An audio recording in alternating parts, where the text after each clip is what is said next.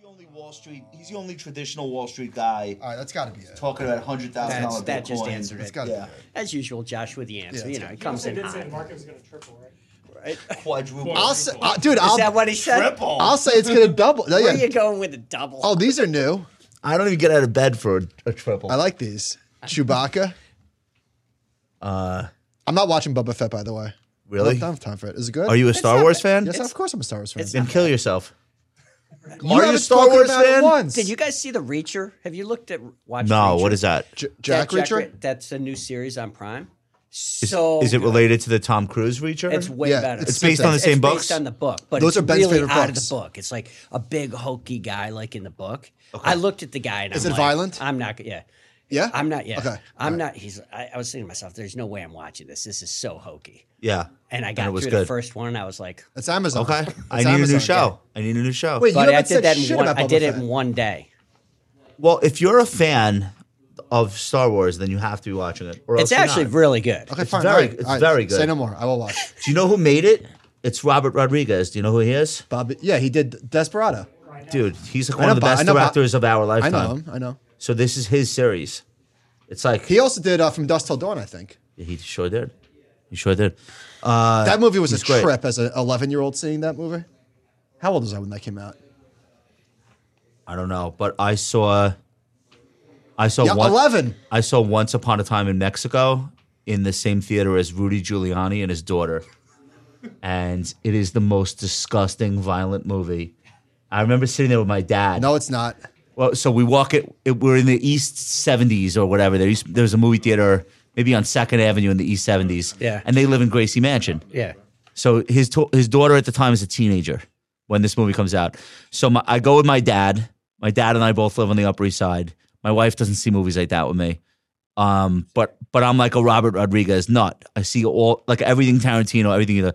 So we go to the movie and we see Rudy Giuliani and his teenage daughter walk into the theater. Within 5 minutes, Johnny Depp is telling a bad guy he's going to poke his eyes out and fuck his skull. And my dad starts hysterically laughing, and he's elbowing me, and he's pointing, and Rudy's head is in his hands, and his daughter is sitting next to him. The most violent movie of all time is from this Machete. Oh yeah, Remember that? Oh, that's Oh, crazy that was. shit, That was too. do you guys remember Slapshot?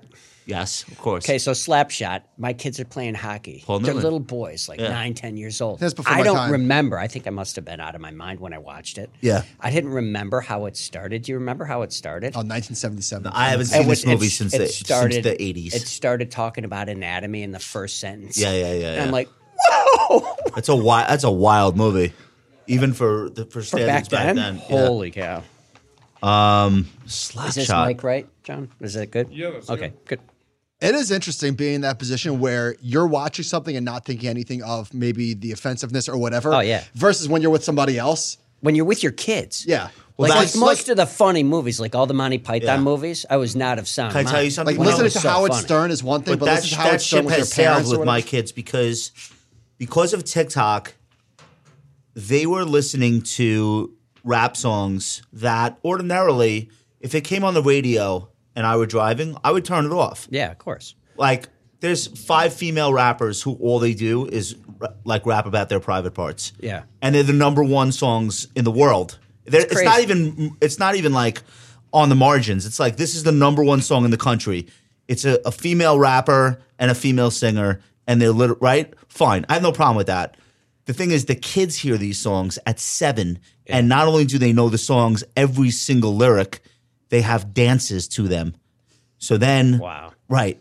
So I'm with my friend Adam and his daughter. I think she's like 7 or 8 years old, and she has a whole dance routine to one of the most. I can't even say what the name of the song is, and he's just sitting there like he starts yelling at his wife at a barbecue at my house. He's like, "Get over here! What is she saying to me?" Why is she grinding on the floor and saying those words right now? Oh my God, I'd have a heart attack. Yeah, I'm about to call child services on you. Oh boy. I had to explain to him, it's TikTok is raising your kid, dude. It's so true. I was lucky. My kids were in teenage years, right as before Facebook. Right. Right, like as it was getting, I can't even imagine. You're fortunate. Because I don't have, I don't have any social media. I killed Twitter. Good. Why would you be there? Buddy, you and I went off at unbeknownst to each other at Yeah. the exact same time. Are you back on it? No. It's like Nobody could understand why I did that. people like it's almost like when people say it like, when are you going to tweet again? It's like asking me, when am I going to put a heroin needle in my arm? A dirty heroin needle. How do people Never. not get that? They don't, because they can't tear away from it for I even can't. 2 I'm days. addicted. I can't leave. Michael can't We leave. miss I you, can't Charlie. leave. I can't leave. Holy cow, I can't even deal. Dude, you have Slack, right? Slack is Twitter featuring Josh Brown. Internal corporate Slack. Good enough. Yo, Josh, look We at have this. Slack too. The kids have Tony, Slack. Tony, on Tuesday, which was not even 48 hours ago, actually, that was yesterday. Josh said there's going to be the mother of all double tops No, I didn't. for tech stocks. No, Yes, I you didn't. did. Yes, No, I you did. didn't. No, Yes, I you didn't. did. Yes, you did. I said lower high. Lower high. Fine. Guess fine. Then wrong. Why wrong? Wait, you're talking about right here? Yeah. Or right here? That's not the top. I thought, no. You said this was going to be the lower high and we would have another lower high. No. This is the high.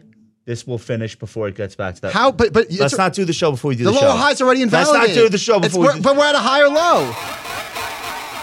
Whoa. That sounds distorted. That sounds terrible. What happened to Francesa? It should sound like, turn my mic on. Yeah. There we go. Just upgraded to that. What reports after the bell, Tony? You know what reports today? I didn't see anything major. Nothing. All right. Last week was busy. I'm like, as you guys remember, I know very little about individual stocks because I'm not allowed to talk to them. So I kind of lost track. Smart. Better off. We had Disney this morning. I didn't even see what did Disney do? What did Disney say? What did they say? I gotta listen to that. Disney. All right. How we looking, guys? We're good. Wait, hold on. I'm not. Boom. Does this go as video too, or is it just audio? Full Monty. Everything. This is it. This will be an IMAX. all formats. Dolby surround. All formats, my man. All right. Giddy up. All right, let's do it. Let's go.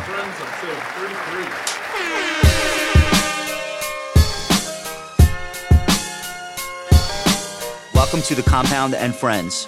All opinions expressed by me, Michael Batnick, and our castmates are solely our own opinions and do not reflect the opinion of Ritholtz Wealth Management. This podcast is for informational purposes only and should not be relied upon for any investment decisions. Clients of Ritholtz Wealth Management may maintain positions in the securities discussed in this podcast. Duncan, did you know that contemporary art beat the S&P 500 total return by 164% from 1995 to 2021? No, never would have guessed. I didn't know that either, but it's true, according to Masterworks. Man, I missed this one. Masterworks had a Banksy painting exit through the gift shop. You know how long it sold out? How fast? 3 hours. Wow. 3 hours. That's a popular one. You can invest in blue chip art at Masterworks.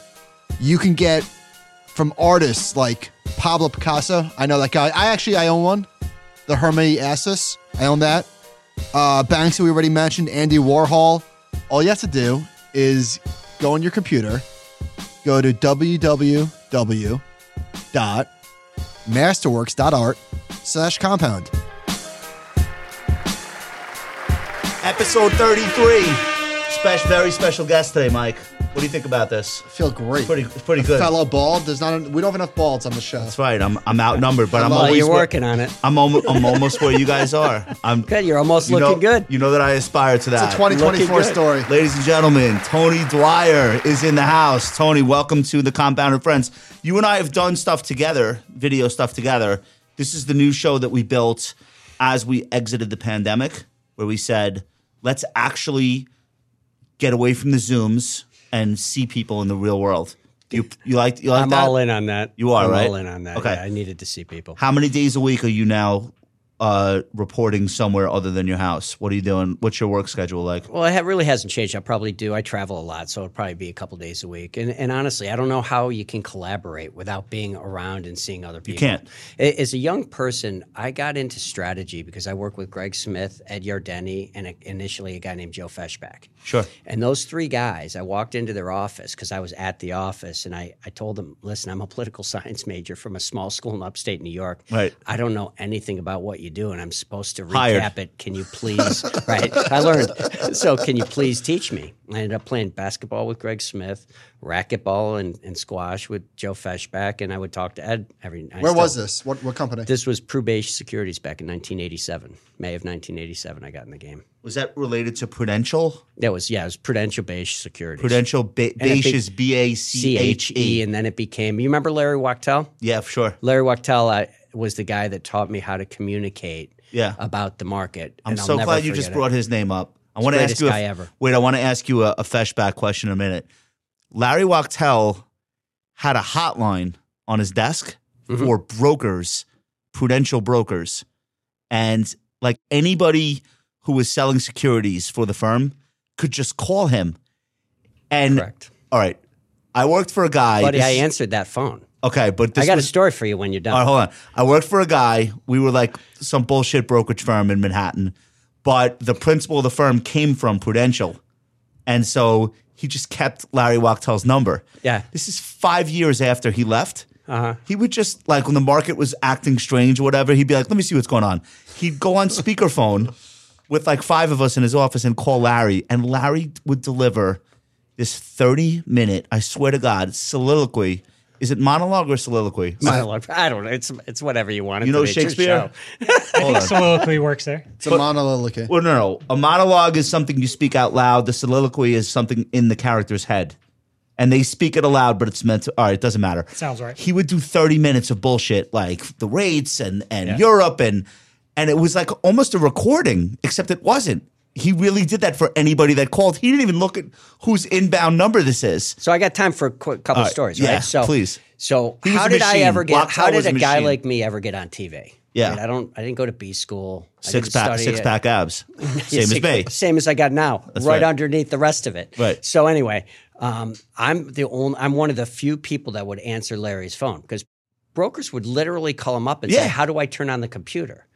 It was when it was just green and white stuff on the computer. By the way, for the listeners, Larry Wachtel was the chief investment strategist. Right? No. What was he? You know what Larry was? He was the head of research. No, he was a reporter. What do you mean? Larry was officially a reporter at Prudential Securities. What does that and mean? He reported the news as it came out and he then interpreted the news better than anybody else before then or after. Sounds like a one-man So Twitter you guys feed. got on. So I'm going to give you this Go. is an interesting. I love this. Yeah. So nobody wanted to answer his phone because they're answering questions like, how do I turn on the computer? Like, how do you print something? Right. And Larry would do his best to tell him. And Larry had this great thing. Like if somebody called up, he would end the call as soon as they said okay. He was the most gracious man on Wall Street. Yeah. And he would, as soon as somebody said, you know how we say, I like XYZ. Right.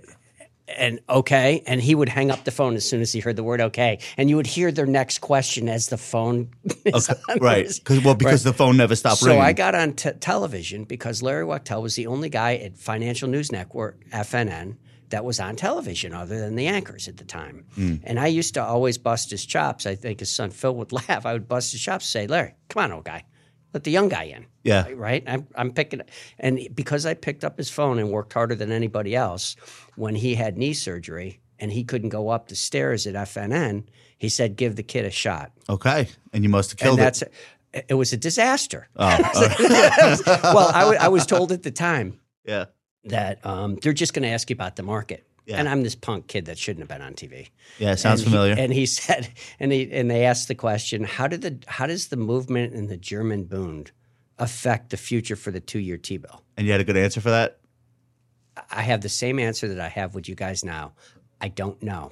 And they appreciated that? I said, I don't know, but this is what's important now. Oh, so I did the opposite. I made an appearance, like my third appearance on TV ever.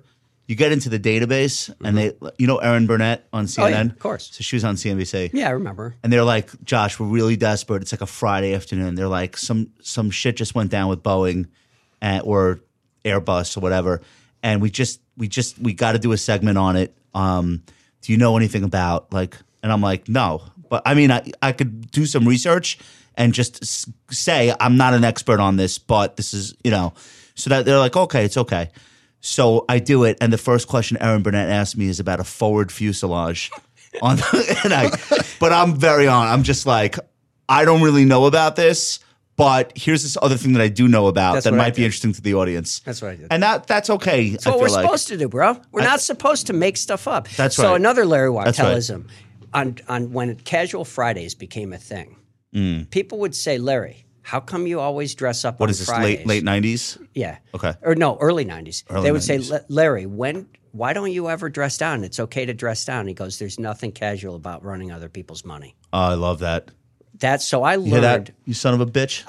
I learned in this business from the greatest strategists ever. I mean, think about that. Greg Smith, Ed Yardeni, and Joe Feshbach. And then after he left, it became Akinpor. Yeah, I learned from them, but then I got to learn how to communicate it. Wait, Tony, before you go there, but Wachtel didn't retire with the title reporter. Did he eventually become the strategist? He was an analyst. He was never the strategist. He was never a strategist. He could have been, for all intents and purposes. He was absolutely the best. He knew how to communicate what was going. It's how I learned. It's the blessing that I got. Was he in the Barron's Roundtable? No. Okay. I believe he went one time on Ruckhauser. Okay. And what we did is we developed at the time that it was called the Equity Focus Group because I didn't know which way I was going to take my career. I knew that I loved the strategy stuff. And the Equity Focus Group there that I built from the ground up ended up with guys like Bill Meehan, if you remember Bill Meehan, who yes, died I do. in 9/11. Yes. I hired Bill because what we wanted to do was communicate and coordinate what the strategy group was saying to the financial advisors so they could tie together with what the research department liked. Bill Meehan is the guy that Barry Ritholtz on 9/11, I think this is accurate, was emailing back and forth with or something that we morning? all were. Okay, because Barry was doing a column at TheStreet.com. Yeah. And I'll ask Barry this story. I was doing the Street.com column at that time too, and Bill was, he was in the towers. Shitty story. All right, so my Feshbach question is he related to the Feshbach brothers? Or that was its own thing? I think they're cousins, but I don't remember. I'll ask him because I'm still in touch with them every now. And they were like the notorious short sellers. Yeah, they're like old school short sellers. Press it and then press it and press it and press it. Yeah. They were. They're not still at it. I don't know. It was. It's so long ago. This may shock you. I tend to be on the optimistic side. I don't know how you wake up bitter every day. Yeah. So I didn't really follow them as Big much. beat for Disney. There we go. All right, so that was fun. Thank you for the memories, dude. So learning how to communicate is important. I'm of the opinion. I've said this before. We're not in a math business. If it was as simple as figure out the formula, it would have been figured out. Mm-hmm. We're going to communicate at every level. Every level. The Fed is in the communications business. Big time. Right. It doesn't take a lot of effort to push the button to go from 25 to 50 basis points. All of the effort is in how they explain it and phrase it and how they get you prepared for it and how they decide to reverse themselves when they have to. It's communications business.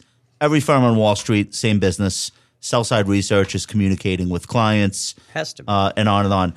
Asset management, fund management. Most people buy stories, don't buy equations.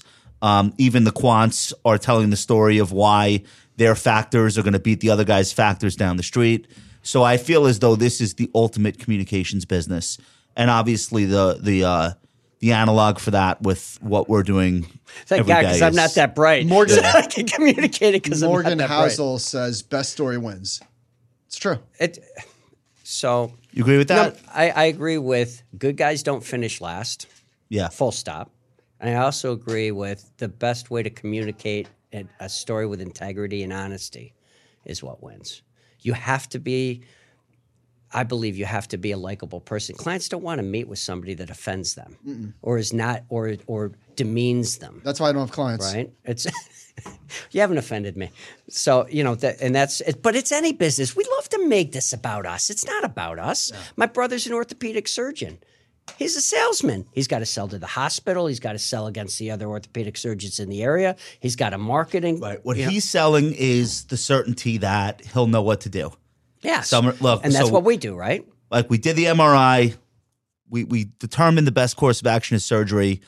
When I open you up, we don't know how things are going to go. You have to believe in me that I'm going to get you out of this and it's going to work out. I've watched people that have never been in business, have never done the job that they're tasked with. I told you about my family business that the kids have. Yeah, I've watched people on family business. We're not even good Irish mafia.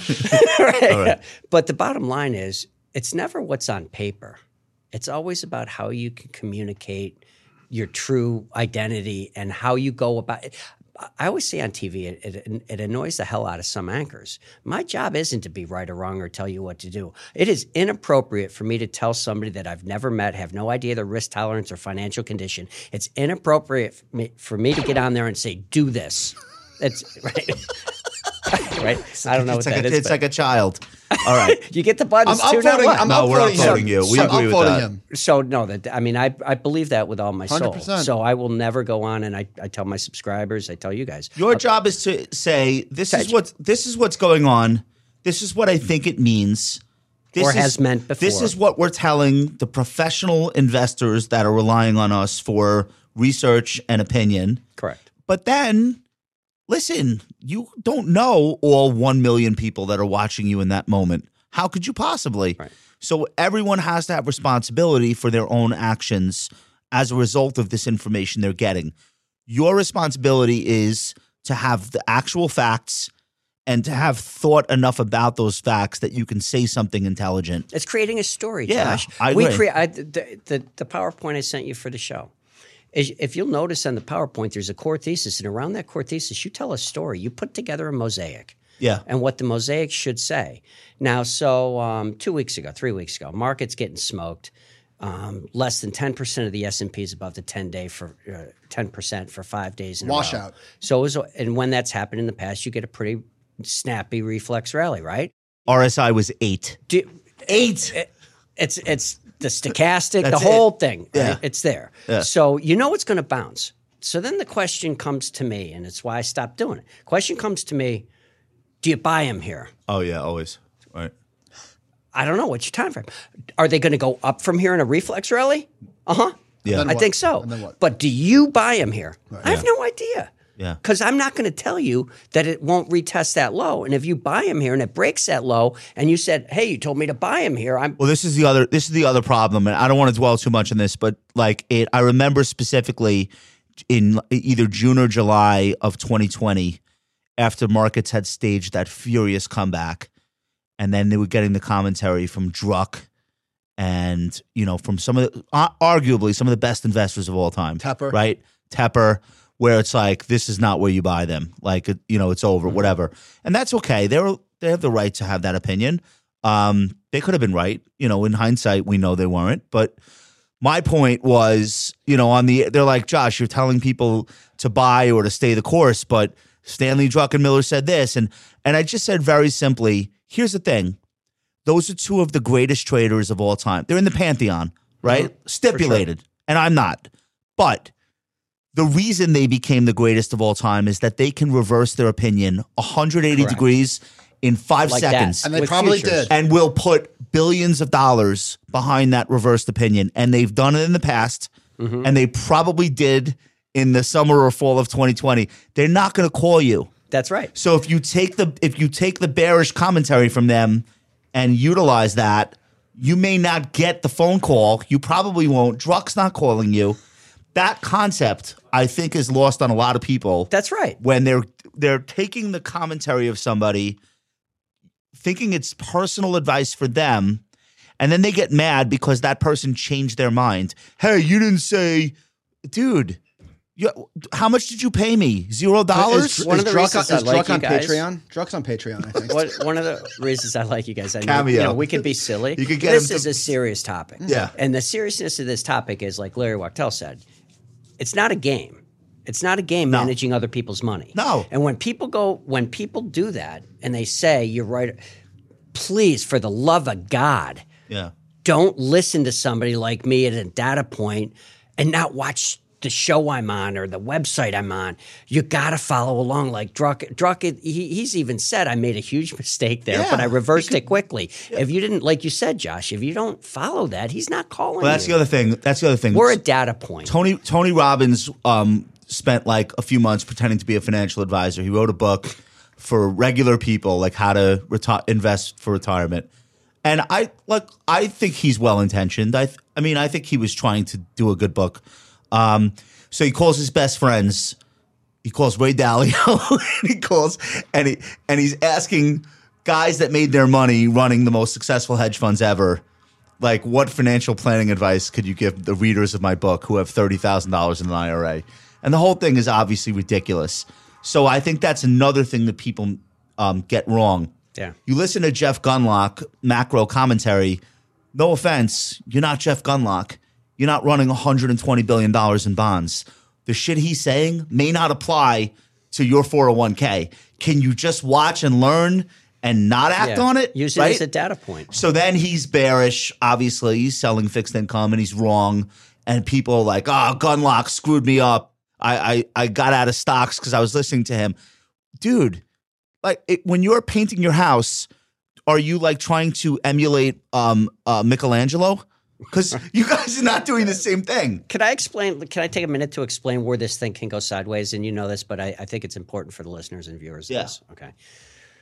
The problem with listening to somebody, taking their input, and taking an action is you have no true conviction in that action. You just believe in that person. Right. So when it goes against you, you tend to do the wrong thing. So how do you panic into a whoosh when 5 days in a row you got single digits of the S&P above their 10-day moving average? Because you don't have any conviction. It's not your data. Yeah. I always urge people to, if you're going to do it yourself, make sure you come up with your own process.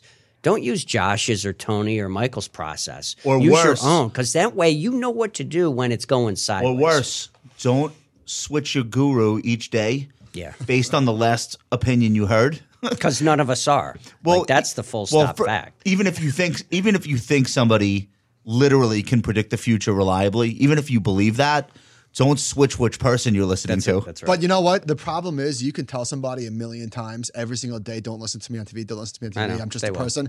I've had this conversation with family members, the same family member, 100 times about what Josh said. I said, I love Josh. He's very smart, very charismatic, and knows, but don't listen to him on a day-to-day basis for stocks. And it doesn't get through to these people. And it's not just one family member. There's multiple people. They don't believe that. They don't believe that the people don't know. Where's it come around to? The same thing we started out with. Who could tell a good story? That's it. Who can get the mosaic? Well, people want to be told. People want to be told what to do. I used to right. buy. I mean, we think we don't, but we do. I used to buy Barron's for the round table, the stock picks in the round table. I loved it. Like, this is when I'm like 22, 23. I'm in the business. I don't know anything. And I think like this is what you're supposed to do.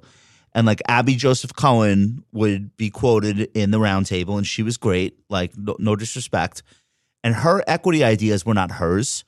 Goldman Sachs has 500 analysts, and they take the best ideas, filter it up to her so she can make her appearance and say the stock ideas. And I would buy them, and they would invariably go down. Not because of anything she did wrong. No, it's just the nature of the market. So I go up to Feshbacks. And it's like, I thought she was a genius. She is a genius. She is a genius, but not at that. So I go into Feshbacks' office. It was Barron's. On the cover of Barron's was Upjohn. And they had come out with minoxidil. Michael, you know what minoxidil is, right? What is that, a pharmaceutical company? No, it's the stuff it's for Rogaine. baldness. It's Rogaine. Yeah. Right? So I'm like, I go up and I bought it. I bought options on it because I'm an idiot. I thought you bought the solution. Well, I did too. And it worked well. So I go up to his office and I put the cover of Barron's on his desk, right? I'm learning. I told him I didn't know. Yeah. I put the cover of Barron's on his desk with Upjohn. I go, it's in Barron's. It's a great story, and I'm already losing money. I think I should buy more. And he looks at me and he goes, why would you ever throw good money after bad money? Yeah. And he could have told me that 50 billion times, and it wasn't until I lost enough in the options market to pay for what makes it bad money? That the stock went down? No, it kept going down and it kept going down. It had good news. It peaked on good news, and it started to go down. Yeah. And, of course, I bought the wrong vehicle, even if it Which is another way in which stocks break your brain. Going peaking on good news. That's right. But all right, I want to get into your stuff here. Yeah. So you mentioned your thesis. So far, you're spot on. So I'll spot you. It's been a month and a week, but still, you're spot on for 22. I want to just like recite a piece of your core thesis, and then you're going to tell us the rest. Okay. Core inflation remains historically high. You wrote this in December? Yep. Okay. The highest level of core inflation in a generation should continue to reinforce the Fed's more hawkish tone. They have only got more hawkish since you said that, and plan to wind down the balance sheet. There are two items that appear hopeful on inflation. Year-over-year change in unit labor costs, and what's the other one? The other one is the 10-year inflation break-evens, the market-based inflation break-even. All right, let's do one at a time. And John, if you would, throw up the non-farm unit labor core PCE versus non-farm unit labor costs. Chart on. Now, just keep in mind, most of our audience is not Larry Wachtel. Well, the great thing about Larry is he simplified it, and that hopefully is my gift. All right, that. So what you see in front of you is the blue line is the core PCE. That's the Fed's preferred inflation measure. That's what they stated they use. Okay. I love people say, why don't use the CPI or what about this? I use what the guys printing the money tell me to use. I don't try and outthink it. So why do they use this? What does it take out? It has a lower it has a lower percentage of owner's equivalent rent. It's the same makeup. It's basically it. Okay. So in other words, owner's equivalent rent or the cost of housing is a much bigger percentage in the CPI than it is the core in the PCE. Okay. No, and both of them have a core which excludes food and energy. The blue line is showing you the core PCE, core inflation based on the one the Fed uses. The red line is unit labor costs, non-farm unit labor costs. Now, according to my friend Chris Lowe, because again, I'm not that bright. I know a lot of bright people. My friend Chris Lowe, reinforced to me that that red line, unit labor costs, is a broader measure than average hourly earnings. So that's the better one to use. So my friends at Ned Davis, where I get most of my charts, they show that there's a correlation coefficient of 0.87. And so in English, that means they move together. Yeah, it's a little noisier. The red line is a little noisier than the blue line, but they end up in the same place. But they end up in the same place. And what you'll notice is the red line's been going down for 3 or 4 months on a year-over-year basis. Okay. Right? So that suggests that core inflation, which is a year-over-year indicator, should begin to turn down at some time in the spring. So what we have, guys, is the Fed in a box. I do videos and written stuff. The Fed's in a box because current inflation, they got two things, inflation and unemployment. Inflation's way too hot on current, and unemployment is way too low. They have to raise rates in March. They said they're going to do it. The market is ahead of them, frankly. Yeah. Right? But the market raised rates 4 times. The 2-year Treasury is what, 1.25 at least. At least 4. Yeah. Like if you look at the Fed funds futures versus the dot plot, it's much more aggressive on the Fed funds futures, which is why our call for long-term rates.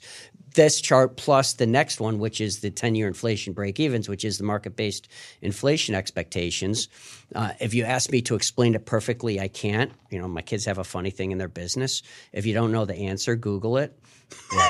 Right. So if you want a description of it, Google it. John, give us U.S. break-even 10-year. How accurate are break-even expectations? Are inflation expectations? They change dramatically, just like Fed policy. So how often does this actually predict future inflation? Well, let's just look at the chart. I'm not worried about its predictability. I look at where it is relative to where it's ever been. So guys, every recession in my career has been from a unique reason. Savings and loan crisis, Saddam Hussein invades Kuwait, right? Early 1990. Yeah. Then you had the dot-com, but that wasn't the recession. The recession was 9/11, the global shutdown that came from a credit crisis, WorldCom, the various. You don't think the NASDAQ crash alone was putting us in a recession because all that Y2K spending dropped off a cliff? It definitely helped it for 100%. And then Enron, WorldCom, and then 9/11. It was the like credit a crisis. Triple whammy. It was everything. Yeah. And the globe was weakening pretty hard too. Remember, commodities Russian ruble, were still low. Asian contagion. That was long-term 97 capital. and 98. But I'm saying there's a contributor. Yeah, it all goes into it. Recessions don't happen on a dime. I was on Fast Money. I think it was in I know what day, August 26th of 2019. And I was on there because they had their graphic, which I never get input on, was the Dwyer's Doomsday Clock, which is pretty rare for me because I tend to be an optimist. And it was because the yield curve. You should have your head explode on the graphic. Right? It was exploding. Right. Anyway, so the bottom line is it takes a while for recession. So we had that one. Then we had the great financial crisis and, of course, the pandemic. Always a unique reason to go into recession. What's the answer for the recession? What's the solution every time? Low rates. Print as much money as you can. Spend it, yeah. As much money. So the human nature behavior of the market coming out of the recession should be somewhat consistent. More extreme each time because the amount of printing. Oh, that's but interesting. somewhat consistent. The reaction to the recovery should be consistent, even if the reason for the recession is wildly inconsistent. So let's look at that chart that All we right. had on the 10-year inflation break even. And the point that I'm making Chart on. is in Boom. this chart is that the U.S. inflation 10-year weekly graph, when you look at the peak, that horizontal blue line, Yeah. it's what happened coming out of .com. It's what happened coming out of the great financial crisis. And it hasn't surpassed those levels, and it's stayed there. Okay. So the unit labor cost and the inflation break-evens are suggesting the opposite of what too many people like me are saying, that the Fed's behind the curve. The two data points that have excellent accuracy over time are suggesting that the market believes the Fed, Yeah. that the Fed is going to get a hold on this thing. Right. But then the question is, how many rate hikes do they need to get a hold of this thing? That's where the Fantastic discrepancy comes And in. do they go too far? So here, awesome. That's why I love these shows. I can actually explain stuff. You have 30 seconds. It's never the absolute level, right? Right. Take us to commercial. Is that? Hold on, I hear the music. Go ahead. So the number one question I'm getting now, and I always get at this point in the cycle, is what's the level of rates that's going to shut it down or create a problem? And in my experience, it's never the level of rates. It's whatever the rate is to invert and flatten the curve and shut down financial And the Fed conditions. won't do that deliberately. No. So like for How now. could they? So they do it every time because the 10-year trades below where they They ever do it, think but it they will. don't do it Like now. deliberately. It just happens. It just happens. Yeah. Because they raise rates, and then what happens is the 10-year trades below it. And remember, the yield curve in English, this is where I love to be able to do this. In English, the yield curve simply means what is a lending or investing institution getting their money at, and what return do they get by investing it or lending it. So if a bank is getting their money at 0% and they're lending it at 2%, that's the same difference at getting their money at 4% and lending it at 6%. It's 200 basis points. When that inverts, why would a bank ever lend money to lose money? So what happens is the long-term inflation outlook gets better as they're raising rates. Why would a bank pay 400 basis points on deposits and lend money at 200 basis? Of course they wouldn't. Never happen. That would never happen. Which and is that what shuts down the economy. That's what shuts down money movement. Here's the problem. I've got a chart that I sent you guys that looks at the long-term Fed funds rate. Okay? Which one is that? It's from the Philadelphia Fed or St. Louis Fed, one of the two. Is this the Fed is about to embark on a tightening cycle? No. So here's this chart is the Fed funds rate. It's I love this. the overnight rate. And what you see every cycle is a lower peak. I wish I could get up and point to the chart. All right, I got it. Because- in 2018, we peaked at 2.5% Fed funds rate before they had to start cutting again. So I hope you remember this. I'm sure Yeah. I was doing a show with you at near around it. In 2019, when Jerome Powell, 2018, when Jerome Powell said we're nowhere near neutral, yeah, that scared the shit out of everybody. it scared the shit out of it. My next report was the next rate move is going to be a cut. Yeah. Because you were bouncing that line up against what the downtrend line. So why is each peak of the Fed funds rate at a lower level? And the answer is because there's so much debt. If your solution to a recession is to print more money, an excessive amount of money, I can afford this. I'm making numbers up. I can afford $1 million house at 3%, right? I can afford maybe even $1 million house at 4%. I cannot afford $1.5 million house at 4%. So what happens is when you throw so much money at it, what do you do with the money? You invest it. Yeah. What happens with that money when you invest it? It lifts the asset price. So what people like me rarely do is talk about to turn over and create that economic activity, you have to turn over money. But there's going to be a point where people can't afford that $1.5 million house at 4%. Yeah. The only way you can afford a higher priced house and a higher interest rates is if you get some magic money coming in from your income, which doesn't happen. Yeah. Or you have lower interest rates. So to your point, we have never, or maybe once, it looks like maybe once, we've never, other than one time right around the year 2000, we have not had the peak in Fed funds rates eclipse the prior peak coming out of the previous recession. That is correct, since 1982. Right. But so this thing between 1995 and 2000 is a little bit aberrant because they never really. So here's an interesting thing. That last cut was 98 during the Asian crisis. Yeah, and it had nothing to do with our economy. Well, so in 1995, what most people don't know, I love the market history. 1995, the first 2 quarters of GDP as reported were 0.5% growth. So if a recession is negative growth 2 quarters in a row, 0.5% growth. Yeah. Right. So that 1994 move in credit, that high spike in yields, that shut down credit. And that was one of the worst internal bear markets. It was last year, basically, for a lot of stocks. You had an internal bear market that ended up with almost a recession. It was close to recession. So I would say, Josh, on that 1994 move and 95 to 98. It was also a surprise. He was doing intermeeting moves, Greenspan, in 94. We were just talking about that. That put Michael Steinhardt out of business, the 94 surprise rate hike. It was brutal. It was worse for the bond guys than for stock guys. It always is. So bond guys, how about this one? If you look at the 20-day rate of change on the high yield index, yield to worst, the only time I can find outside a recession it was as sharp as just now it's 94? is 2013 and then back to 90. The taper tantrum did the same kind of thing. All right. What do you think about, we got some data yesterday that the Manheim, which is a hilarious name for the used car price index, is finally flattening out. First time we had like a month-over-month change that was flat in like a year. It did it last year too. It did it last year. So last March and April you had this massive ramp in rates. Right, because that's when I shifted my market opinion because you had such a sharp move in rate expectations, and it was based a lot on the Manheim index and its impact on the consumer price index.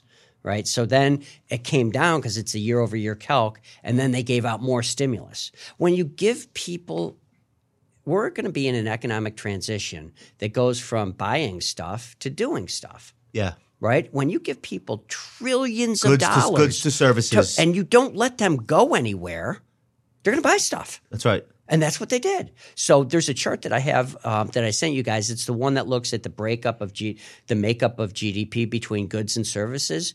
You had a spike in goods coming off of the pandemic low to a degree that I don't think you ever have. This one right here. So the top third of that chart is durable goods as a percentage of total personal consumption. Holy shit, look at that spike. You've never seen – but it's also pulled back, okay? What's in that? It's cars. It's durable goods microwave stuff like ovens. boats, anything, washing machines. Wood chippers. All that stuff. Things that go on a ship that get shipped to us. So that's it went from like 8 to 13% of economic activity. Now, and that shows up heavily in these inflation data calculations. But the bigger one is services never go down. Not like that. But wait, Not before like we even that. get to services, this assumption that everyone who bought a used car and a dishwasher last year is also going to buy one this year. Right. That's not how this shit works, buddy. So I got another chart, that, John. I brought a lot of charts. So there's another one that I have that's wholesale inventories hit a record. So if you want 10 widgets and you're in a supply chain constraint and the demand is extraordinary because of all the free money, what do? If you want 10 widgets, you order 20. Double ordering. Yeah. So the fourth quarter inventories a never before huge. seen level of inventory build, which is led by 5 months by goods orders, right? So that turned down about 3 or 4 months ago. So that's suggesting that inventories are going to be depleted. It's also what happened in 2005, 2011. So I think we're doing is replicating the economic movement because the solution was the same. Of course, it'll be different to some degree, but it's a similar type of thing. So what's going to happen is we're in this transition where inventories are being depleted, which means you're producing less. So goods is down. ISM is coming down from the Institute of Supply Management, has peaked and coming down from the 60s. We're going to produce a lot less. We got enough. We overordered. The transition from that buying stuff to doing stuff. That's the services number. Yeah. John, go back one. That's it right there. And to Michael's point, that number never falls. Never. So when it did, the only way that could happen is it was forced to. It was forced to. So thank God, because if you think inflation's bad now, imagine in services along with goods. Ben and I were just talking about the fact that a lot of this pull forward stuff might have been really bad for a lot of businesses that we thought was good at the time, like Zoom, for example, and Peloton and Robinhood, and all of these numbers that were so distorted that made comps absolutely barbaric, like just impossible. Yeah.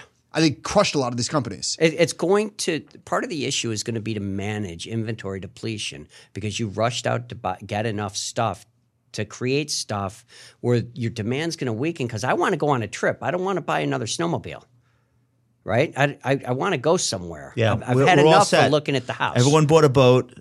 Everyone bought a jet ski. Everybody bought motorcycle, patio furniture, stuff for their backyard. Everyone did that. Let's assume. Correct. What's the next step is not more of that.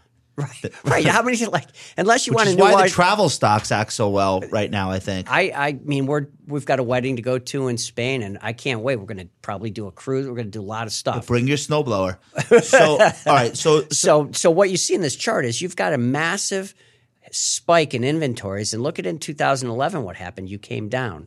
Look at in 2005, you came down from peak. You build inventories when there's finally demand after a recession. If the solution is the same, the human nature reaction. Some people think that companies are somehow different than everybody. No, it's a guy or a gal running the company. Yeah, it's a CFO. Right. Person. So they're getting stuff because they got to make it. Finally got demand. Tony, what are Joe Biden's economic advisors telling him exactly what you just said?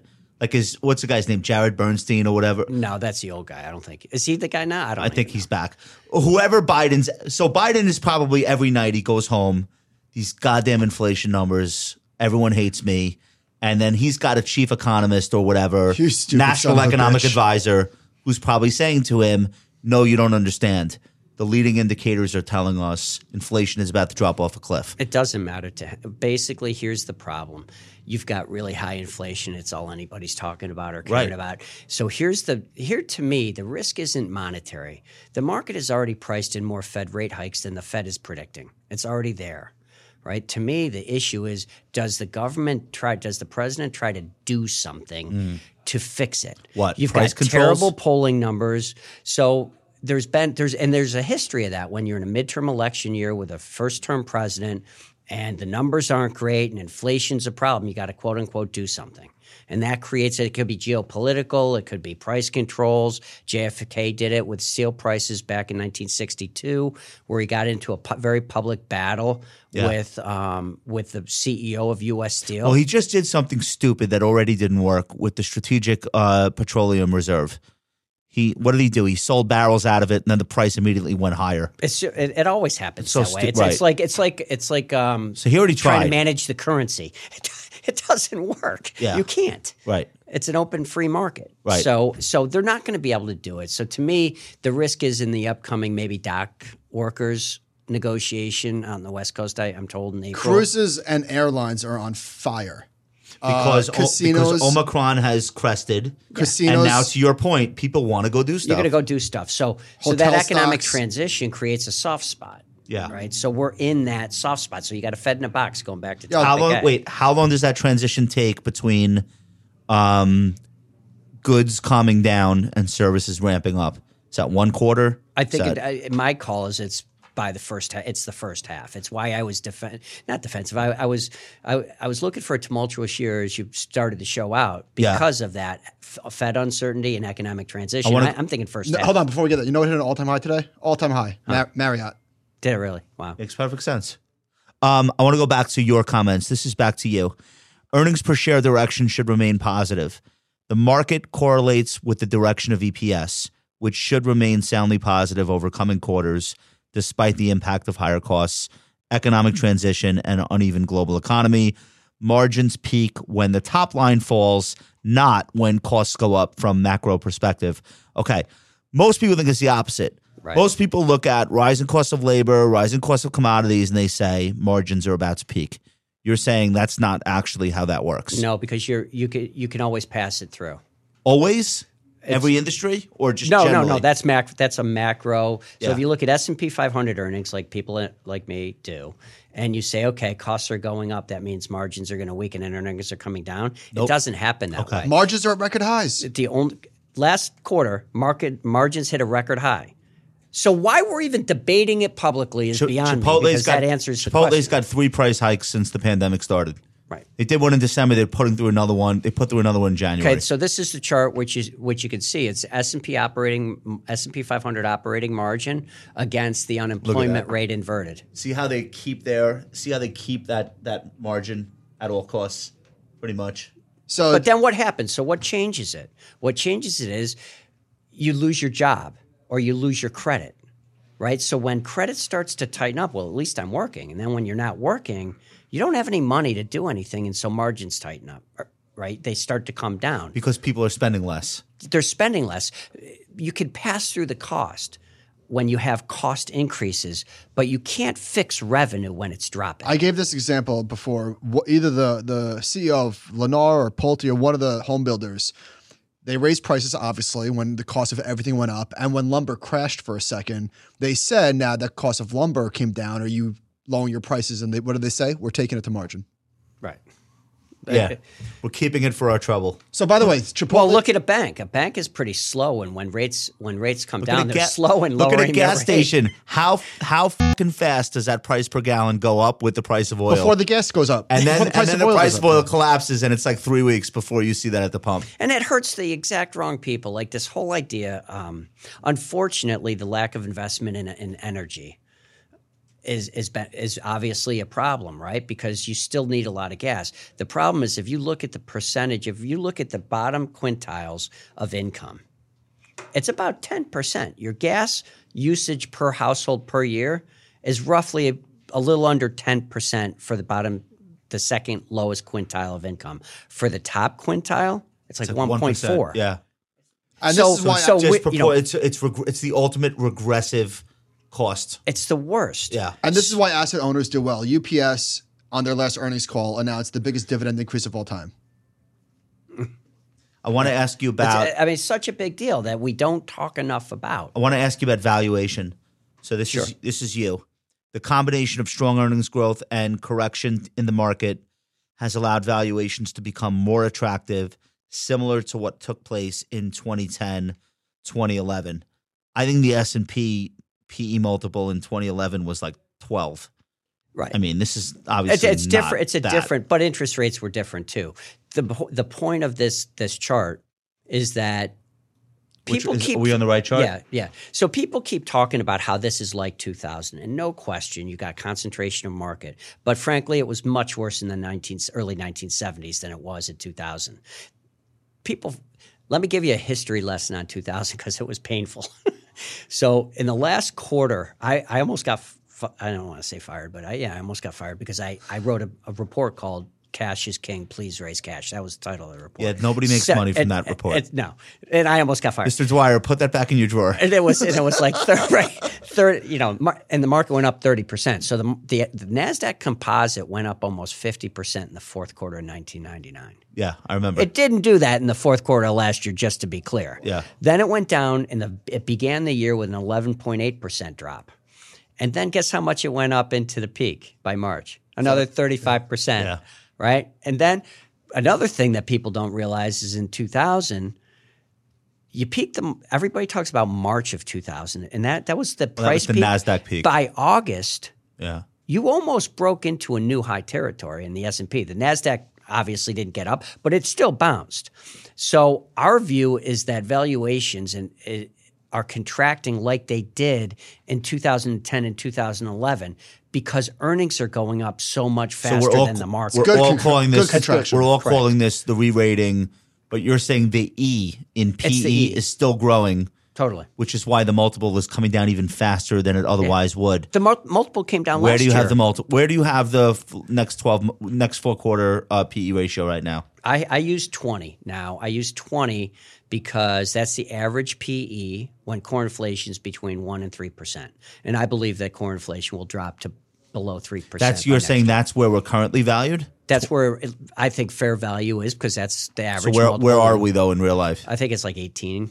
What is it now? So I'm at 225 divided by 18 or 19. I don't even know. So we've overcorrected already in Hold multiples. on. Let me do this so I don't make a mistake on such a big podcast. While you're crunching that, John, throw up this demographic tailwind. I talk about this all the time. It's at 20 times, so it's right around fair value, plus or minus. Okay, so I don't specifically believe that anybody can look at demographics and divine a market opinion from them. And I've also seen two people take the same data and come up with the opposite. So like Harry Dent Jr. says demographics are destiny and we're fucked to look at all these boomers. What does Harry Dent Sr. say? And then Tom Lee says the same data. He says, no, actually, we have a boom in 30-year-olds, 31-year-olds, 32-year-olds. Tom's right about This is the household formation boom that we've been waiting for since the year 2000. Yep. It seems that you're in the same camp. I've been using this chart for the last 6 years in my picture book. Okay. And here's why. Well, when did you get married? Tell people what who are age listening. did you get married? 20. Shit. Shari, if you're listening, I love you. 2003. I was born in 77. How old was I? 28? Okay. Michael? Close enough. I was 20. I was actually 28.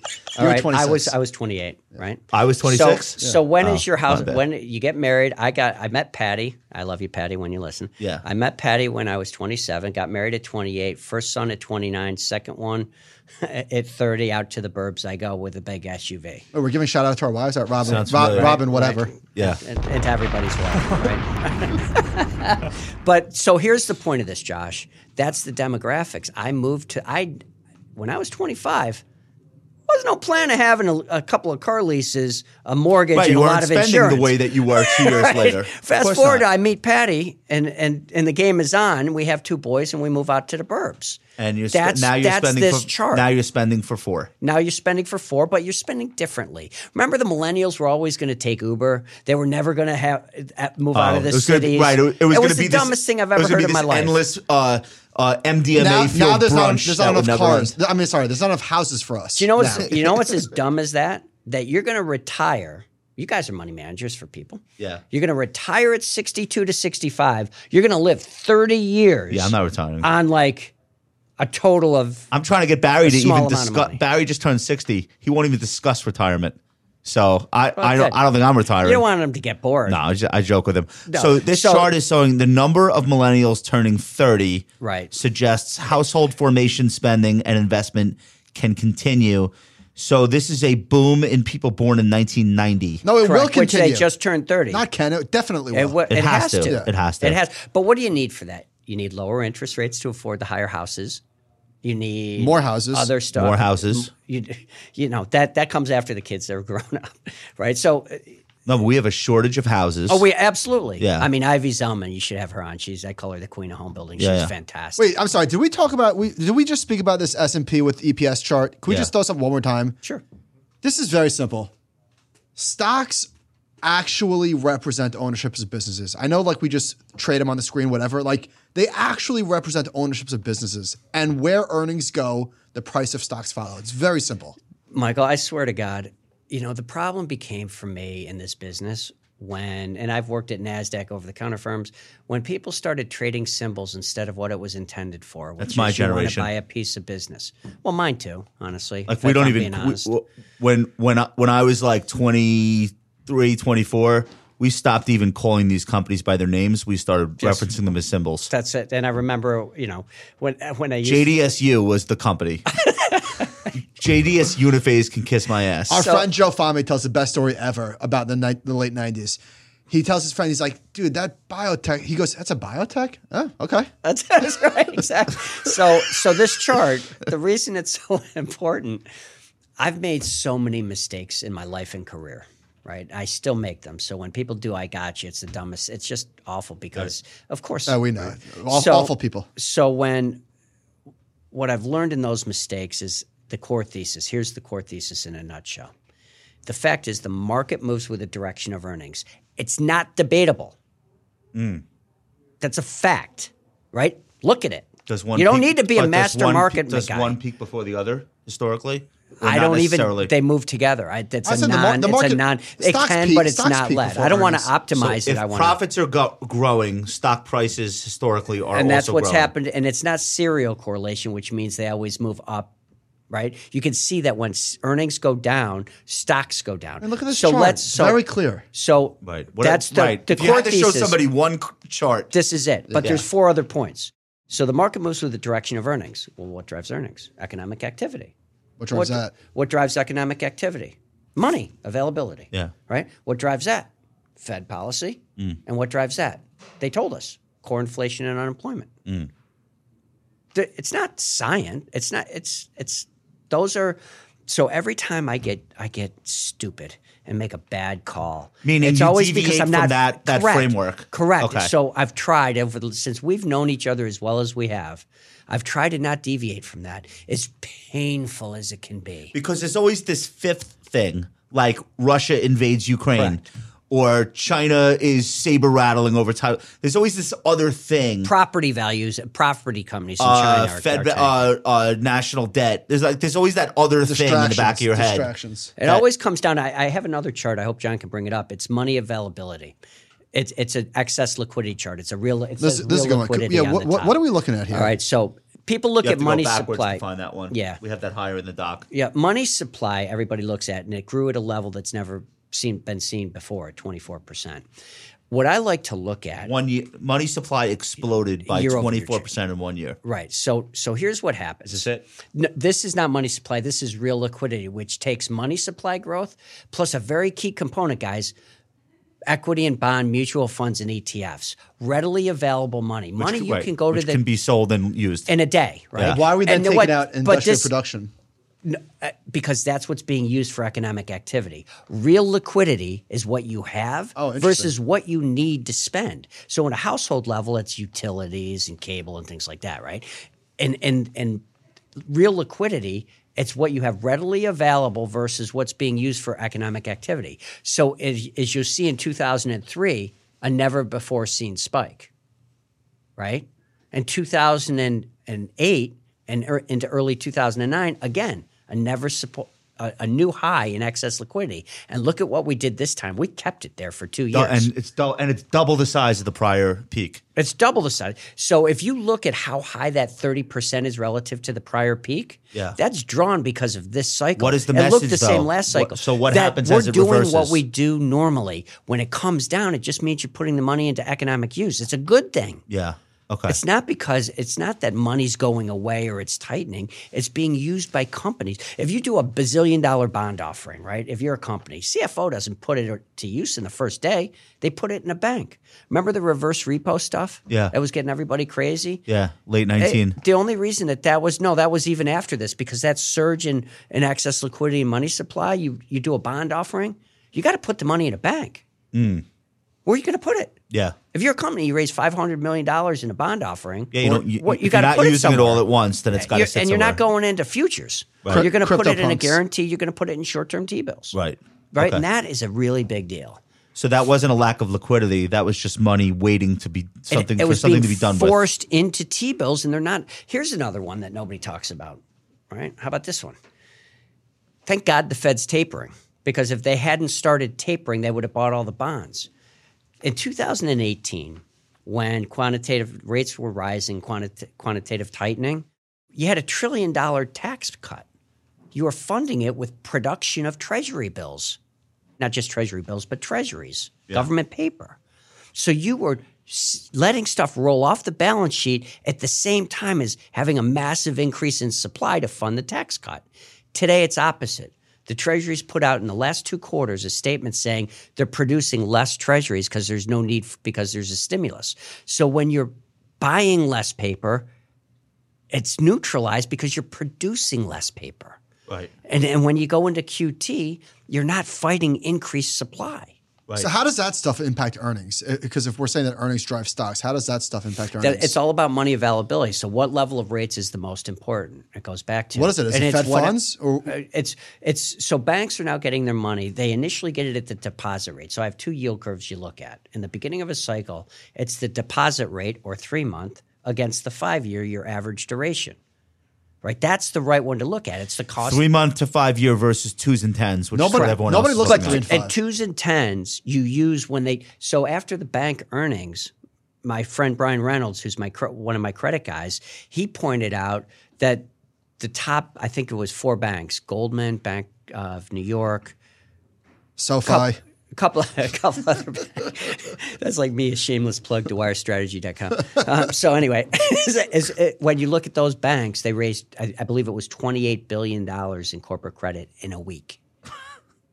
So now they're raising money in the market. Now you use the 210. Right. Because they're getting their money in the market in a duration. In the beginning of a cycle, they get it by the deposit rate.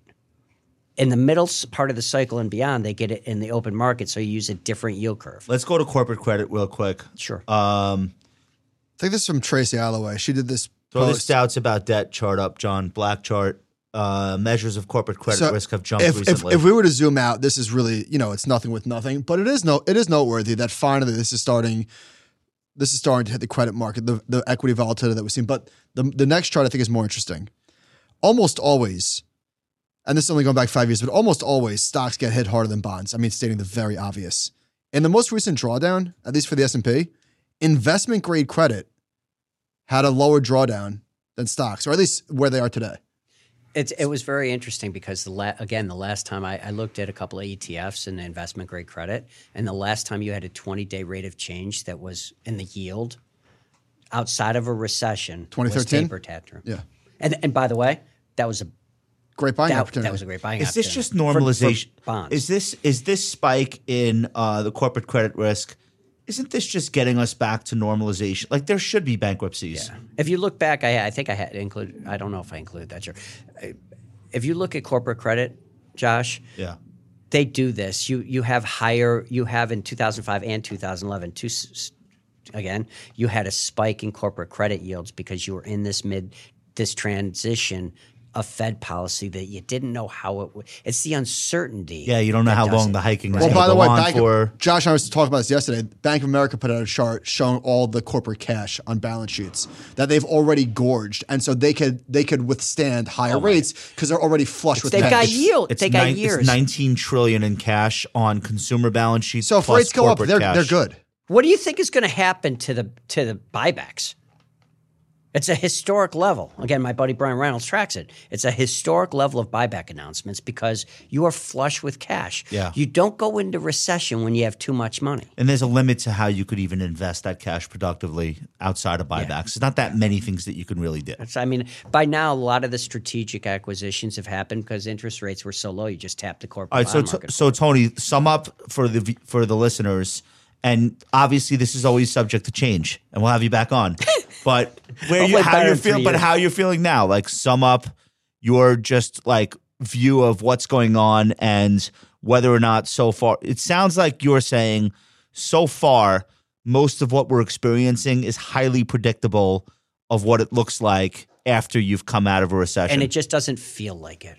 Okay, Right. Why? Because the numbers are so big. Because the numbers are so big, and buddy, we're inundated with information every day, and we're both on TV, Yeah. right? And it makes you feel like I love the line, don't just sit there, do something. Yeah, sure. I have the opposite line right now. Don't just do something, sit there. All right, so Okay. with that being said, what would you tell our listeners? Stocks I going up would say tomorrow? sit Stocks tight. going up tomorrow? Yeah, I give said- everybody listening individual advice. Yeah, right now. What I want to do is I've said, let's avoid a catastrophic mistake in this time frame. And what that is puking into the kind of whoosh we saw a couple of weeks ago.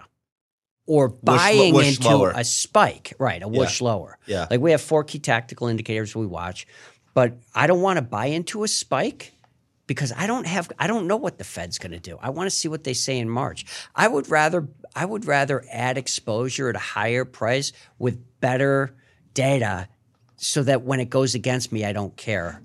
I think what you've been very good at, Josh, is having a rational thought when things are going against you because you have a process and a plan that you believe in. You have information you believe in. Well, also making these decisions in advance of what we're going to do and what we're not going to do rather than during. That's exactly is that's extremely my helpful. Point. That's my point. So don't just do something, sit there. Tony, if we were able to raise interest rates 4 or 5 times this year to get off zero and normalize the monetary situation and the stock market were to deliver flat to up or down 5%. That's my call for the Isn't year. that a great year? That's a great year. Like just for society. Like, So think about this. You've added trillions of dollars. You've increased prices of homes 40, 50%. The economy cannot withstand significantly higher rates. The 10-year bond yield at under 2% is screaming at us that it cannot withstand higher rates. Right. And so if you bring, that's why if you remember that Fed funds chart, that's why it's a lower peak each cycle because there's so much more debt. It's so much higher. Michael prices. also makes this point. There's so much demand for 10-year treasuries. Yeah. Anytime they get near 2%, there are a lot of buyers. I would be gotta lever very surprised. How if we can get you meaningfully higher. possibly get if you're a pension plan or an endowment and you need a 7% return and stocks give you 7%, but you're 60% in bonds, and the highest category of fixed income that's liquid is high yield is giving you 5%. Yeah. It doesn't work so what do? You put it all in private equity. Yeah. So you have a money flow. They could at least promise you 12%. Guaranteed. 12% nominal, no problem. I want to pivot. Super Bowl. Are you a football guy? I don't even know. I know I'll enjoy the game. I'll tell you what. You don't care playoff. about- I you don't thought care the about Super either team, was or- the playoff games. Which ones? Bills, All of Chiefs. them. Bills Chiefs was sick. All of them. Yeah. My dad And neither of growing those up, my teams are in dad this. was a roommate in college with a guy named Ted Marchibroda. Ted Marchibroda was the head coach for the Baltimore Colts. Okay. And he was the offensive coordinator for the Washington Redskins during Billy Kilmer, Larry Brown, crazy stuff. And then he was the offensive coordinator for the Bills during Jim Kelly. He brought Jim Kelly on. Oh, wow. So I have all these pictures of this really cool stuff that, they're not, it's just pictures. But I'll always be a fan of the Bills just because of that. But I don't really have a. I feel bad that neither of those teams made it. I know. I don't really. That's what. And I'm a Giant fan. But I'm not upset to see the Bengals get a crack at it. Oh, I love it. I was telling my kids Love it. about the Icky Shuffle. I don't. Were you even born? Did you see the 1988? commercial he did again? No, he's He back. did the Icky Shuffle on the How old- commercial. How old is this guy? I don't know, but it was 60. funny. It's got to It be was 60. awesome. He was in the arena for one of their games. Yeah, that's what it was. I think that's what it was. They made him do the dance. I'm going to really enjoy the game. All right, so who are you rooting for, and who do you think's going to win? Cincinnati, I think, probably. Okay, rooting for? Rooting for, don't know. I'll say like I say in the stock market, when I don't know, I don't know. All right, I think the Bengals. I mean, I don't know anything. I think the Bengals will win just purely based on watching this kid Unbelievable. face down Mahomes. What was he down? 20 points. Unbelievable. I mean, if he can do that, then he can win a Super I'm Bowl. betting. was I'm impressive. betting my ass off. On what are you doing? I don't even care. Everything. I did. Are you doing the length of the Star Spangled No, Banner? I'm not doing that. I'll do Everything. I'll do like. All the bets. I put a bet on it's like 12-1. Will both teams score a touchdown in the first drive? Probably won't happen, but you know what? I'll have fun rooting for it. You know what's fun are those Prop things bets. you do it at the office where it's like, Oh, the boxes. what's the color of the Little prop bets. like little crazy. I'm all about the prop I'm bets. doing a lot of like 5-leg parlays. Yeah, that's it. What are the 5 ways, though? Buddy, my whole Like, lif's about So mainly like touchdowns, and like who Like will which have 2 player will touchdowns. score or which team? Yeah, which players? Yeah. It'll be like Burrow over 240 know why I don't do yards. that stuff? Will Jamar Chase score? You know why I don't do that stuff? Because you don't like fun. No, it ruins it for me. Because then what do I even want to happen You here? want to have fun. You want to have. That's why fantasy. I hate fantasy. I'm rooting for a player playing I against my just can't Giants. bet because then I'm too motivated. I'm not a big better. I love Yeah. it. I love it. Well, we have an office pool. We did $50 boxes. Oh, that's fun. They're I'll not do that. all. They're not all full yet. I might have to buy like I'm 5 in. more. I'll go in on You one. want a box? I'm on. All right, you got a box. Hold on. Got to do it before I forget. LA is a 4.5 point favorite. That sounds about right to me. But if you would have told me 7 points, This guy's got fiat. Is that fiat? I put real money in. That's funny. Okay, you got a box. All right, Michael, you have a bet. I have- Besides all your crazy prop bets, What do you mean for the Super Bowl? who do you think's gonna win? I think I'm torn. This would be a good game. Do you care who wins? I don't care. I just want to watch a good game. I think He just wants the bet to come through. I think that the Rams line is going to kill Joe Burrow. Well, that's Aaron Donald could eat this kid So for, that's for what I mean. breakfast. The Titans put him on his ass 9 times. So that's what I'm worried about. If They have a if I'm very Bengals weak fan. offensive line. If I'm a That's- Bengals fan, that's what I'm worried about. But Burrow's been amazing. So I just Right. want a fun game. I just want a fun game. me too. But that's why I liked all the playoff games because all the playoff games that one weekend were all 4 of them were like overtime and it was crazy. Great So playoffs much this fun. year. Did you hear about this Bitcoin hack from not Bitcoin, just crypto generally at Bitfinex, and they just arrested like this white trash Bonnie and Clyde for the modern era. I They saw fa- the New York Post on it, so This is- all right, I was Tony, I got your box. Now we have 2 left. You're in. got Lots his of box. letters. Okay, so what so are my numbers?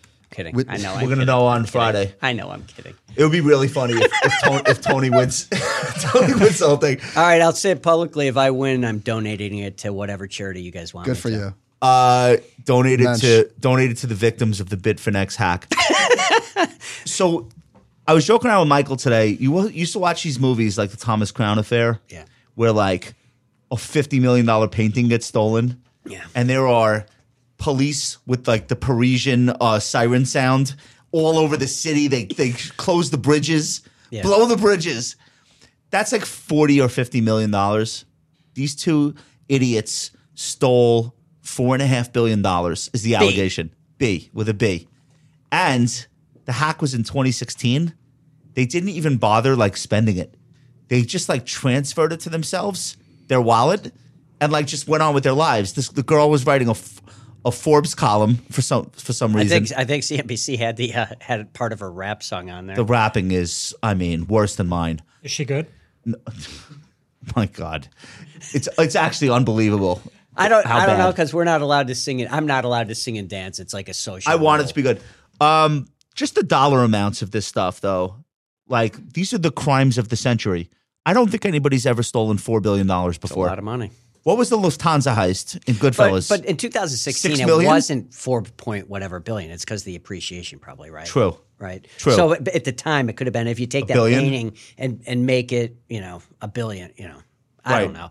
It just disgusts me to begin with. It's the kind of thing though where, so they were trying to launder it, but they were unsuccessful. Did you see what they were buying? So I don't. They were buying gift cards at Walmart gift cards and gold. They needed Marty Bird. Who the hell buys gold? I don't did understand need two Marty things. Bird. Remember, I started out with "Good guys don't finish last." I don't understand waking up and being like evil to somebody, and then stealing something that's not yours. I Well, don't get it's a it. victimless crime because it's a make-believe asset. So, all right. Last thing, and then we'll go into favorites, and then we'll let you get out of here. You see this bonus season on Wall Street. These are the kinds of things that make me bearish, but they're so anecdotal and they're really not meaningful. This is very far away from your research, but this is the New York Post. Quote: "There is rain in the forecast, and lots of it, as flush Wall Street bros blow their record-setting bonuses on cars and caviar. We recently had a $10,000 bill for 6 people," said Jesse Schenker, who owns Oyster Bay, Long Island. Whatever. Doesn't matter. It's a whole article about people spending $5,000 on a bottle of alcohol, et cetera. It's just crazy. Historically, though, and you've now seen more, a lot of cycles, you don't want to read these articles. You don't want to read the articles. Number one, I hope the gals are getting as much as the bros. And number two, That's right. the odds of me commenting They on wouldn't Wall spend it Street that way, though. bonuses during bonus season is 0. Fair enough. I'm just going to work hard. I just prefer it when those articles are not coming out. I know. But now it's almost unavoidable. But think about a month ago, like when the market's tanking and the end of the world is here and all the retail investors are blowing up in whatever high flyer. EV stocks. You and, know, it's that anecdotal stuff that gets kind of – some of the anecdotal stuff that I've talked about before is just watching, not my kids because they can't trade because of my job, but some of their friends that, they didn't think they had to really work because, well, you just buy stonks, they go up. They were right there. Everyone was going to retire and be a trader. And they were so mad at me because similar to 1999, I was an idiot. And I was like, please don't trade these stocks. And they doubled the next day. Oh, And- that was the hardest part, that the best advice looked so bad for a full year. And I'm really good that happens to me a bunch. But ultimately, again, it comes Did down- anybody come back to you and be like, Yeah. "Thank you for being the voice"? Yeah, of reason? I made a few of them not do it because I've done it myself. Oh, I've yeah, blown me too. myself up. I mean, Me I too. could have gone to Harvard Mike twice. does it every month to himself. I got to remind myself. I got to keep myself honest. I will not trade options Right. because the uptrend options work so well, both on my hair and in my wallet. Right. Let's do favorites. I'll start. Do you listen to any podcasts besides ours? I don't. All right. How come? Just no time. So any free time that I have is based on aviation stuff because I'm a pilot and I Yeah. love to fly. No and way. I like to. Yeah, I love flying. I use it. My son and I are pilots, and my older guy. Wow, that's cool. What do you fly? Smaller planes? Just single engine flying for- carpet. Yeah, flying carpet. A broom. Some would say a broom. It's a broom. I fly a Cirrus. It's a single engine 4-seater. It's an awesome plane. That's so cool. It's Where do you so fly much fun. to? Just around? We're going to be flying to Park City at the end of this month for a talk I'm giving. Oh, I've flown to Vegas for a talk. Can you fly? Do you have to Bahamas. stop? Do you have to stop on the way to Vegas from the East Coast? Yeah, it was 2 stops and an overnight. It was like a 9-hour all in, and I don't want to fly that long. But dude, going over the mountains with just you, the engine, The Rocky I had Mountains. a couple of boys. It was just so good. It's just so peaceful. You can't. There's no market stuff. There's no. Hey, So what do you're you not think? an adrenaline guy. You're doing this because it's relaxing. It's actually it's like peace. It's like being. It's yeah. Okay. Wow. All you know, it's funny because in my resume, I'm a pilot. Yeah. I scuba dive and I've skydived, and Okay. it all sounds like really high adrenaline stuff. But there's a process and a procedure for all of them that you go through. Checklist is big with a checklist flying. for all of them Right. where you minimize it. But what I love about that stuff is when I listen to a podcast outside of yours, there's times where I don't want to think anymore. I don't want to be the expert. I don't want to hear what do you think. Who gives a shit what I think? Yeah. Like I just want to just be quiet. Yeah. And be able to think about something else. And flying does that for me. So I don't listen to a lot of stuff. Right. How often do you fly? Every week, every other week. Wow. Like go up and just goof around. Could we call you Iron Eagle from Buddy, now on? Would how that be about okay? this? How about next time we do Chappie this? Sinclair? Why don't we do the Mile High podcast, Daddy? Why don't you come with me? We'll go in the plane and we'll have a flight down the corridor of Hold New on. York City. What just happened? Oh, What yeah, just let's happened? go. All right. Wait a minute. I do want to come on the flight, but I have to call the David Jacobs agency and check on my insurance coverage before we do that. Yeah, I I've just had people tell no me that. offense to you, but No, Shai would love it. John I'll tell Denver, you what, Buddy I Holly, work for the God greatest forbid. company because they let me. They don't question it. They let me do it. How many people fit on the plane? 4. Okay. But not if Josh is on the plane. Not if I'm on the plane. Well, I was going to say 5, but 4. Which, no, actually, you can do it. It's called 5. It's 4.5. You could fit like Patty, the kids, and the dog. I feel like the audio quality would be great up there. Yeah. What? But it is because up it's in the air? quiet. Well, with the Bose headset, No it's really interference. great. Okay. Duncan, do you want to join the Mile High Club with me and Tony and your equipment? I'm not the biggest flyer, so Buddy, I'm a little okay, bit so do afraid this. of Go to flying. YouTube and just do a search for Cirrus and listen to some of the audio on some of the videos that are up Oh, there. I'm It's more just saying I fantastic. don't know that I'd be able to focus because I'm a little. You get nervous. especially in a small plane. I think it would freak me out. Small plane's a glider if it loses an engine, not a big plane. Oh, that's a good point. Okay. Well, listen, if God forbid, This went totally sideways from the original intent. God forbid, if things don't work out, like we've all had a pretty good run. By the way, here's a not funny you, joke. You're not old enough. Like I probably shouldn't do this given the viewership. How do you know in a room of 1,000 people who's the pilot? Go ahead. You don't have to guess. He'll tell you. Okay, nailed it. Nailed it. Anyway, I was going to recommend a podcast to you. Invest Like the Best is Patrick O'Shaughnessy. You know Patrick, Yeah. right? I mean, he just had Peter Chernin on. It's about an hour. It's one of the best things I've ever heard. Really? Chernin is like the guy that produced Titanic and Oh, great. Okay. 50 other amazing movies. I didn't and realize- I now didn't realize that about he's him. doing venture investing and he's investing in media companies, what he knows. Mm-hmm. He's fascinating. Definitely worth. I like to turn off too. That's one of the few that I listen to. It's really good. The other, my other favorite is Ozark season 4, which I don't know. You said you're watching Reacher. Are you watching Ozark? I got to get into it. My Get back- kids are get into into it. The older guy that started the phenomenal. software company, he loved it. so good. Loves it. It's very good this year. Okay, well, Tony, what have you brought us? Flying. Flying. That's your favorite. You mean Michael? Oh, he gave us. Oh, you Reacher. gave us Reacher. All right. Packy's post this week. Josh, did you read this? No. So he wrote a post about what, like, that we don't build anymore, the American dream. Not that it's dead, but he basically was talking about this company where we'll somehow rent the real estate back to the company and they could become owners of the company. So Packy said small business owners create value in a neighborhood, but they don't capture most of it, which is obvious. Another quote from the article, he said, "We are trying to protect Americans' downsides instead of maximizing their upside." So Which is like Europe. I am a fan. Packy McCormick 2028. I'm in. I love it. Okay, we're gonna wrap here. Did you have fun today? I had a lot of fun. I All always right. like hanging out with you. Are you gonna come back? Got to get the invite, but yeah, hell All yeah. right. Are you busy next week? I love this for a fee. I love doing shows like this because we get to talk about other stuff. Yes. There's the music in my ear. We are rapping. They're playing you off like the Oscars. Right. Only I hope I won. only because, as I'd like you know, to thank my wife. I'd like to thank Josh Brown. the attention span of the audience, it gets to a certain point, and then I can't believe the three of us have been sitting here this long. No doubt. Hey, you're the man. It's been great seeing you, and thank you. I Thank feel you like very my audience, Michael and our audience has learned a lot from your insights, and can't wait to break your chops when all of this stuff does not come true. So we'll schedule you sometime this summer. Does that sound good? If you want to hit me, get in line. It's around the corner. Fair enough. Tony Dwyer, ladies and Thanks, gentlemen. Tony. Where are we finding out more from you? Tony Dwyer, DwyerStrategy.com. Yes? DwyerStrategy.com. Yeah. Okay. Anywhere else to follow you, or not really? No, that's the pretty spot. much it. Good for you. Did a great job today, by the way. Thank We you. appreciate I you. really appreciate the time. It All was right. fun. And guys, if you want to watch video from today's episode, make sure you go to youtube.com/thecompoundrwm and follow us on Instagram at The Compound News. We will see you guys next time.